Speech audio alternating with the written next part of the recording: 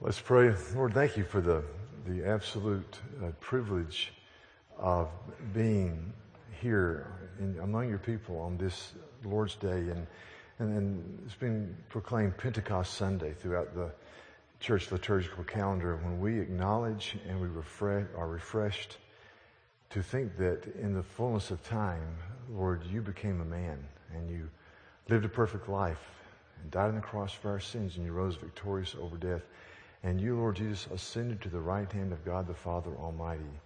And in your tender mercies, Almighty God, you poured out the Holy Spirit upon the church. And by your work, Holy Spirit, we live out the reality of Christ. By your abiding presence, we are changed from glory to glory. By your energizing action in our lives, we take the gospel to the ends of the earth. And we just thank you. And we bless you and we praise you for your work, Holy Spirit. And we plead for fresh anointings, empowerments, manifestations of the Holy Spirit in our lives. So bless us now, we pray, O Lord. And let us meet with you continually in this worship service. Thank you for these great hymns and choruses that point us to the reality of Christ, in whose name we pray. Amen. Well, recently we had a in-house retreat as elders and deacons and senior staff, and we read an article by a man named Tim Keller, and he talked about the importance of clearly stating the church's vision time after time after time, because people are sometimes slow to catch on. He wasn't talking about you, but just other people in general. And so I want to just on this Sunday just talk about who we are. Each church has its own personality, its own calling under the banner of Christ. And I believe that it's important to have what I call a 30-second elevator statement, that you can communicate with people in 30 seconds, a snapshot of what you want to say about a specific issue, especially a vision statement. And so let's say we got on the elevator and we're going to the 6th floor or 7th floor, whatever 30 seconds long it takes. And as you're in some elevators here in Charleston, you know, you're just closing the door. Very slow elevators. So somebody says, you know, tell me about East Cooper Baptist Church. I said, well, you know, our purpose statement is we're equip people to pursue Christ passionately so that they can impact the culture. What does that mean? Well, very quickly, we only have 20 seconds now. Very quickly, there are 5 statements. Number 1, we are biblically based, and we believe that the Reformation was a recovery of the glorious gospel of Christ. And so we stand in that tradition. Number 2, we are a church who believes in being missional locally as we use our gifts to impact this community. We're a church that believes in being impactful internationally. We believe the gospels go to the ends of the earth. Number 4, we believe in a rich community and relationship is absolutely essential. And number 5, we're transgenerational. Have a good day. Okay. Now, I want to unpack that for you this morning, just talk to you about who we are. And we have to constantly remind ourselves, this is who we are. This is what we're about as a church under the banner of Christ. So the first is this. We're a church who, you know, we are an equipping church. We love the Word of God. And we believe the Holy Spirit takes the Word of God, and as we pray and seek the Lord, the Word of God conforms us, it transforms, it shapes, it compels, it rebukes, it challenges us to be the people God has made us to be. And so we are progressively conformed to the likeness of Christ. And when we talk about being biblically based, we believe the Bible alone is our authority. But we also believe that in 1517 to about 1660, that's a pretty broad swipe, there was something called the Reformation, when the church was reformed. And we believe that the great reformers like Luther, like Calvin, like Knox, like Zwingli, that they once again discovered the purity and the joy of the gospel of grace that was clearly enunciated by the Lord and His apostles. And so we think the Reformation was a glorious recovery of the gospel. So we are unashamedly people who stand in the stream of that particular period of history as we stand on Scripture. And in your bulletin are the 5 solas of the Reformation. They had 5 rallying cries. Sola Christ alone. We're saved by the work of Christ alone. The Scripture alone is the standard for the believer, not the dictates of men or church tradition, but Scripture alone. Number 3, salvation is by grace alone, through the work of Christ alone.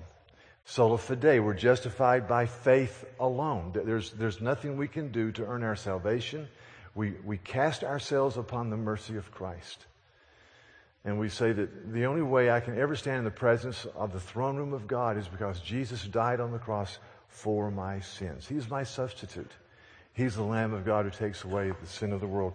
And all this goes to the glory of God alone. Those are the 5 solas. That's who we want to be in our teaching ministries. But when we talk about Christ being central, here's a statement. We have 10 core values, and this core value says this: as a passion for the person and work of Christ. Jesus Christ is the center and circumference of the Christian faith. Therefore, in every aspect of our ministry, the focal point will always be the honor and glory of the Lord Jesus Christ. Our primary message will be Christ's redemptive work upon the cross as our substitute, purchasing our pardon by His shed blood, rising victorious over the grave. This is who we are. We want to be centered on the person and work of Christ. We want to say with the Apostle Paul, "For I resolved nothing while I was with you except Christ and Him crucified." And to say the same thing that Galatians 6 says, "But it never be that I should boast except in the cross of our Lord Jesus Christ, through which the world has been crucified to me and I to the world." We want to be centered on who Jesus is in our teaching. We want to every aspect of ministry makes a beeline to the cross. This is who we are. And we're also a people who believe, if you go down, it says dependence on the leadership of the Holy Spirit. Today's Pentecost Sunday. One of our core values is a dependence on the leadership of the Spirit. And the core value reads this: without the power and presence of the Holy Spirit, we cannot understand Scripture, we cannot produce lasting spiritual change, and we cannot live to the glory of God. And therefore our cry should be continuously, "Come, Holy Spirit. Come, Holy Spirit." Apart from your energizing grace and your tender mercies and your fresh empowerment, we cannot live for the reality of God. And you see, I don't want us to grow safe, secure, and sedate in Christ. It's easy, church. It's easy to just get in the flow of life and become somewhat sedentary and somewhat fixed instead of continually crying out, "God, change me. God, use me. God, by your Spirit, knock off the edges and compel me and push me." And so this is one of my favorite quotes. I quote this frequently. This is from a little book by C.S. Lewis called The Weight of Glory. And Lewis says this. It's a long paragraph, but listen. He says, "The New Testament has lots to say about self-denial, but not about self-denial as an end in itself. We are told to deny ourselves and take up our crosses in order that we may follow Christ. And to nearly every description of what we shall ultimately find, if we do so, contains an appeal to desire or usefulness, we would say, or even happiness. If there lurks in most modern minds the notion that to desire our own good and earnestly to hope for the enjoyment of it is a bad thing, I submit that this notion has crept in from Immanuel Kant and the Stoics and has no part with the Christian faith." And listen, indeed, if we consider the unblushing promises of reward and the staggering nature of the rewards promised in the Gospels, it would seem that our Lord finds our desires not too strong, but too weak. We are half-hearted creatures fooling about with drink and sex and ambition when infinite joy is offered us. Like an ignorant child who wants to go on making mud pies in a slum because he cannot imagine what is meant by the offer of a holiday at the sea. We are far too easily pleased. That's just powerful.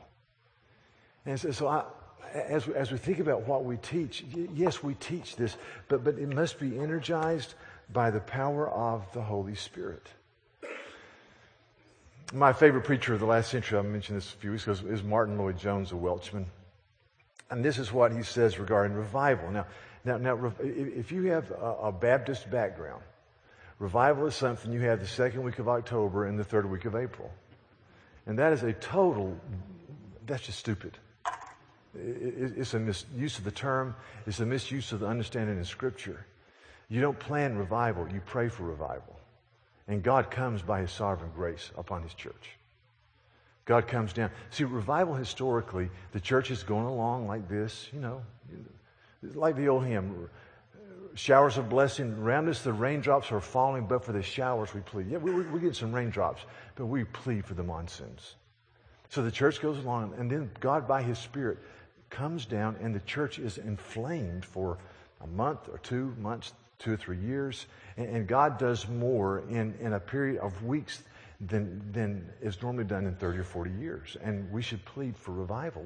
We need revival. Every indicator that is either going up, and that's in a bad way, like national debt, or going down in a bad way, like whatever,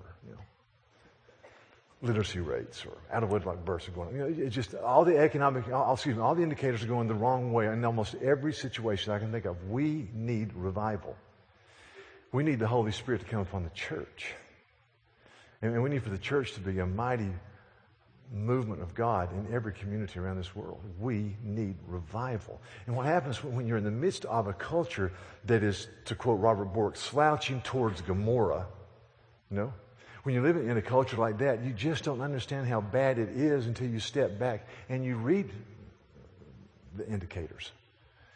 So this is what Lloyd-Jones says about the incredible need for revival. He says the inevitable and constant preliminary to revival has always been a thirst for God. A living thirst for a knowledge of the living God, and a longing and a burning desire to see Him acting, manifest Himself and His power, rising and scattering His enemies. And so that's why we must be a church that seeks God with hearts that are broken over sin and hearts that are inflamed with love for Christ. Not just knowing things, but knowing things under the power of the Spirit. The Heidelberg Catechism was a confession written in 1683. Anyway, German, old confession. And the question is, question 116, why do Christians need to pray? Why do Christians need to seek God? Here's the answer. Because prayer is the most important part of the thankfulness God requires of us. And also because God gives His grace and His Holy Spirit only to those who pray continually and groan inwardly, asking God for these gifts and thanking God for them. God only gives His Holy Spirit in power. See, every Christian has the Holy Spirit.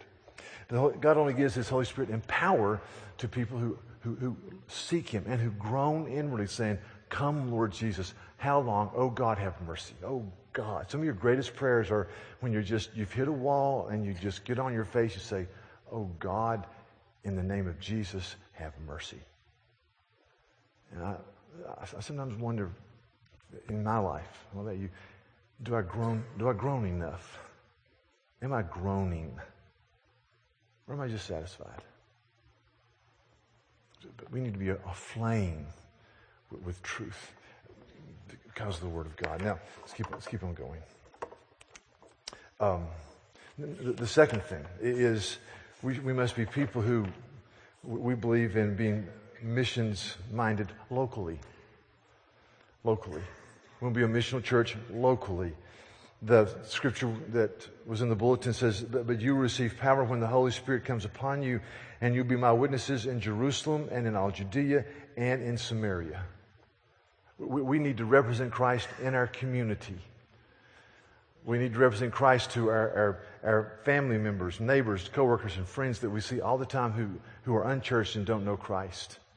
We are called to represent Christ where we are. And God has gifted us. Here's a verse in the bulletin from 1 Peter chapter 2. It says, "But you're a chosen people, a royal priesthood, a people belonging to God, that you may declare the praises of Him who called you out of darkness into His wonderful light. Once you were not a people, but now you are the people of God. Once you had not received mercy, but now you have received mercy." We've been called out of darkness into His light. And so we're called to be involved locally in the local body of believers, using our gifts to extend the gospel out. And so here's the core values in the bulletin. Because every believer is responsible in the stewardship of life to use their spiritual gifts, it is our challenge to equip each member to use their giftedness in doing the work of the ministry to the glory of God. God has gifted you to represent His name. He's not gifted you to just be marginally involved and occasionally give a few bucks here or there. He's gifted you to represent you in your family, in your communities, in this culture, in your work, whatever. He has gifted you. You're a chosen people, a royal priesthood, a holy nation, a people belonging to God. If you're a Christ follower, that's who you are. And you're to represent Him. And because of that, you're to use your life in the stewardship of time, talents, and resources. I think tithing, giving 10%, is a biblical norm. That's who we are. That's who we are. That's what we want to do. We want to see the kingdom of God expand and grow. And it happens in part when God's people understand they're set apart for a purpose. And when people just come in and go out and they don't get involved, they don't get nourished, they don't stay in Scripture, they don't get in strong relationships, it just doesn't happen. So I plead with you to understand we're to be missionally locally. And there's a passage here from 1 Peter chapter 4. It says this. It talks about using your spiritual gift. And to me, the whole section is a block of truth. It hangs together. 1 Peter 4:7 says, "The end of all things is near. Therefore, be clear-minded and self-controlled so that you can pray." People without Christ, people who think that we're the impersonal plus time plus chance, and when we die we become food for the worms. There's nothing special about man. There's no special purpose for man. That they're just floating. They just spend their time on their pursuits and they're happy whatever they want to do. They just do whatever they want to do. And there's no purpose. There's no compelling vision. There's nothing. There's really nothing to truly motivate them beyond personal peace and affluence. That's who they are. We're different. We look at each other day after day. We should say, "Hey man, the end of all things is near." You have 20, 30 years. If you're in good shape, maybe just 2 years. But whoever you are, I don't care if you're 15 or 95, the end is near. You're going to face God one day. And you're going to give an account for the way you've lived your life as a blood-bought believer in Jesus. Love before time began. How are you living it out? The end of all things is near. Therefore, don't just float along like the vast herd of people going down the broad road that leads to hell. Man, Jesus says. But you be like the band of pilgrims on the narrow road that leads to life. Therefore, you be clear-minded and self-controlled. Be clear. Think correctly. Think correctly. You be self-controlled. Don't let your passions rule your life. You think correctly and you let your passions be under the lordship of Christ so that you can seek Him. That's it. And then, as that happens, above all, love each other deeply because love covers over a multitude of sins. Aren't you glad you're not married to somebody who keeps a checklist? And if you are, God bless you. Really. No, aren't you glad your kids don't keep a checklist? Your friends. Because see, the love and the mercy of Christ shed abroad in the heart covers over stupidities. It gives the guys a second chance, a third chance, fourth chance. Love each other deeply. When you're clear-minded, self-controlled, and you look at Christ, you love each other deeply. And he says, and you offer hospitality to one another without grumbling. You just care for people. When all that happens, this is what feeds it, or this is what feeds the previous statement. Either way. Each one should use whatever gift he has received to serve others, faithfully administering God's grace in its various forms. If anyone speaks, let him speak as if it were the utterances of God. If anybody serves, let him do so by the strength that God supplies, so that in all things God may be glorified through Jesus Christ, to whom belongs the glory and power forever and ever. Amen. So you get a vision of who Christ is and what He's done for you, and you realize that life is a vapor, and then you stand before the living God, and therefore you love each other. And you care for each other. And you step back and say, I've received a spiritual gift or gifts. And I'm to use it in serving one another for the common good and the advancement of the kingdom. Two examples, he said, if you speak as if it were the utterances of God. If you serve, do it by the strength that God supplies, so that Jesus might be glorified. And let me tell you, there's nothing... Being a pastor is like being a coach. I just like sports, so maybe I can just kind of dream here a little bit. When you're a coach and you've got an athlete that leaves it on the field every day. I mean, every day they go out and they just leave it on they work hard. You want to pick that kid up and hug him every day at the end of the day. There's nothing more frustrating than seeing an athlete that has 4.40 speed and can bench press a house, and he's not worth, as my dad says, he's not worth the dynamite it would take to blow him up. He does nobody good. He's lazy. He doesn't listen. He's not coachable. It's true here. You see people who just do it. And they give their money. And they give their time. And they give their energy. And they're just there. And then you see other people that come in, go out every 5th or 6th week, and they wave at you at Walmart, and they send you a Christmas card. And you know God wants to use them, but they're not doing it. Man, that's frustrating. Get off the bench. That's who we are. We believe in missions globally. These flags. We want to give more and more mission money to send people out. Our missions committee has established a prayer goal to see X number of people sent out from our church every year to go to the ends of the earth. We believe that men and women without a personal relationship with Jesus Christ have an eternity of judgment awaiting them. Therefore, we want to send people out to Calcutta or to Afghanistan or to unreached people groups in Argentina. We want to send people out. We want to be missions globally. And part of what we do, we adopted this years ago as a church, but we have a Barnabas network. Really, it's Barnabas nationally for pastors and Barnabas internationally. These are people that we are intentionally in touch with. We send them books. We fly them to places to be refreshed and encouraged and built up in the Lord, because we want to be a church of influence. And as we're able to support these missionaries and these pastors, we're able to walk with them in the way of faith. One of the great and daunting realities, especially in international missions, is people go to the ends of the earth and people forget about them. We want to be in vital contact with men and women who have gone out from us or whom we have adopted to encourage them in the way of faith. And it is a joy. Several times the elders have voted to take discretionary income or budget surplus to sponsor a conference for missionaries where they can get together and worship. 150, 250 missionaries get together just to worship and sing and pray and seek God and hear the Word of God.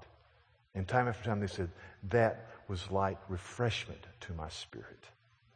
And that comes as a vision from this church. To be missionally, globally. To give to world missions at Christmas called the Lottie Moon Christmas Offering. We want to be, we want to go to the ends of the earth. We just had a medical team that went to Morocco. They're back now. Our high schoolers are going to go to Puerto Rico this summer. Our junior highs are going to Asheville, which is another faraway country, a subculture in North Carolina. I mean, seriously, we have a missions. We're going to sponsor and lead a conference for missionaries from North Africa this summer. There are about 200 and so people will get together, and we'll do childcare and music, and I'll preach. And it's going to be in Switzerland. I'm sorry, it's going to be in Switzerland. I feel very, very silly saying that to people, but they chose the locale. We thought we were going somewhere in North Africa and said, no, we're going to go to Switzerland. So great, missions in Switzerland, but we're going to go to Switzerland. Somebody's got to do it, okay? And next year, I think we'll be going to work on the group in India. But that's just who we are. And I applaud this church and their missions vision. But it comes from taking the mandate of Jesus with stark honesty and sincerity.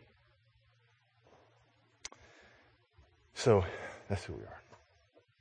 And then the fourth thing in this elevator statement, the elevator's broken down, by the way.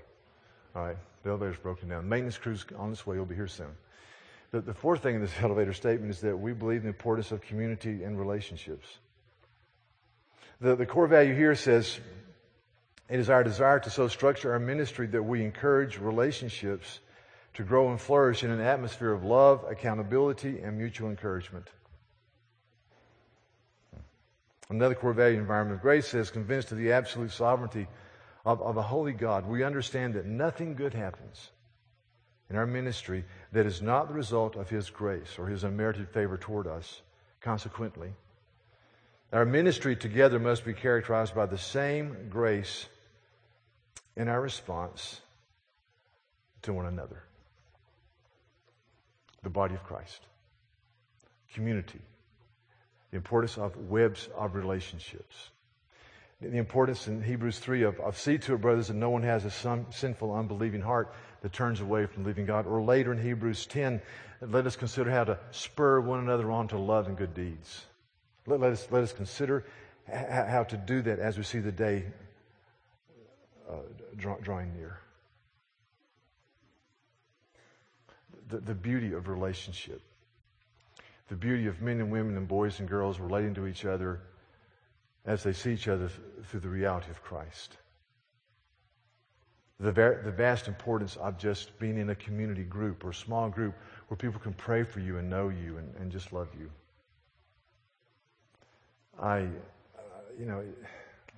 What a privilege. My daughter got married last night and married a godly man. So we're just thrilled. Our son was married last December to a godly woman, so we're thrilled.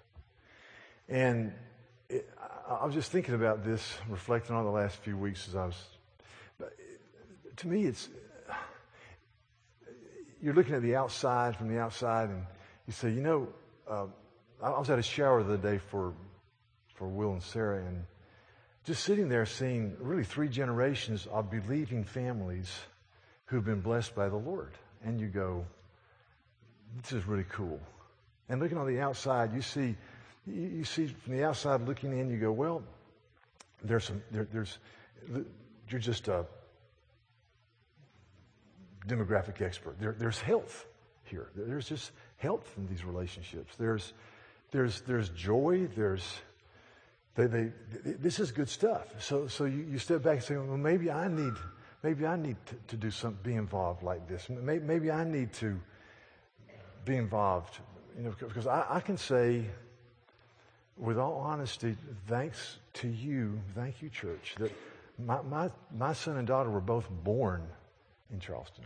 Our children were. And they've been in this church all their lives.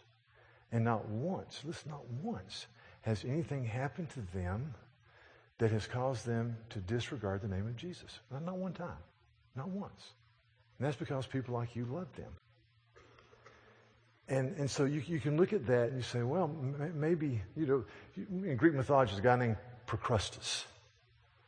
And he was a highway robber, and he would get people, and he had this bed. And if they were too short, he would supposedly make their bodies longer to fit the bed. And if they were too long, he would chop off part of the body. And it's called the Procrustean bed. And really, the Procrustean bed is a pragmatic argument that says if it works, it works. And so you can look at the body of Christ and say, well, man, it works. That's a terrible argument. That's not, thanks be to God, it works. But the reason we do what we do, the reason we're the people we are, is because Jesus Christ rose from the dead. Because there's an eternal God who's unchanging. Father, Son, and Holy Spirit. Listen to 1 Peter chapter 1, verse 16, or 2 Peter chapter 1, verse 16. We do not follow cleverly invented stories when we told you about the power and coming of our Lord Jesus Christ, but we were eyewitnesses of His majesty. For He received honor and glory from God the Father when the voice came to Him from the majestic glory, saying, "This is my Son whom I love. With Him I am well pleased." We ourselves heard that voice that came from heaven when we were with Him on the sacred mountain. And we have the word of the prophets made more certain. But what Peter's saying here is, listen, guys, we're doing this because we saw it. We experienced it. He's risen from the dead. So the basis of what we do is not pragmatic or it gives us better kids or it gives us happier marriages. That's not it. The solid reality is only Jesus. There's a writer from a small town in Georgia named Flannery O'Connor. I love Flannery O'Connor. She died at an early age. She struggled with lupus all of her life, but she was a great writer. And she'd written a couple of well-known short stories, and she went to Manhattan, and she was hosted and toasted by some of the leaders of Manhattan. And this little woman from Georgia, never married, and she's at this lavish dinner party with maybe 7 or 8 couples, and they're talking about aesthetic beauty, and then they start talking about faith. It's a great story. And as they talked about faith in a very generic term, some of them would go to a church, and they said, we occasionally go to this church. We don't believe anything they believe, but we just find that the symbolism is so beautiful. And Flannery O'Connor, who's been sitting there the whole time, she's kind of an owlish-looking person, said she piped up, and the first thing she said, well, if it's just symbolism, then to hell with the whole thing. I thought, amen. You know what I mean? If it's just symbolism, burning candles or whatever, if it's just symbolism, then big deal. Big deal. This is blazing truth. This is who we are. This is life. Then the fifth thing very quickly is we're transgenerational. Transgenerational.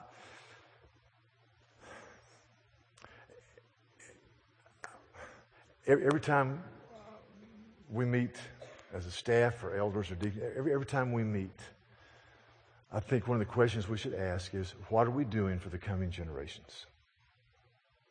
And I've said before, I'll say again, I'll try to make this PG, but as I get older, and I'm getting older, and I'm not the only one here getting older, as I get older, I've made it a vow that I will not sit around and talk about how my joints feel or my digestive system. Nobody cares. Okay? Really, they don't care. I don't. I hate to be that way, but I'm sorry, your joints hurt. You're getting old. I mean, that's going to happen. You get a new body one day in glory. Praise be to God. One day we'll all look like Ted. That's a good thing, But seriously, what about the next? See, that's why as a church we've intentionally structured ourselves to have a vital children's ministry, Steve Tuck.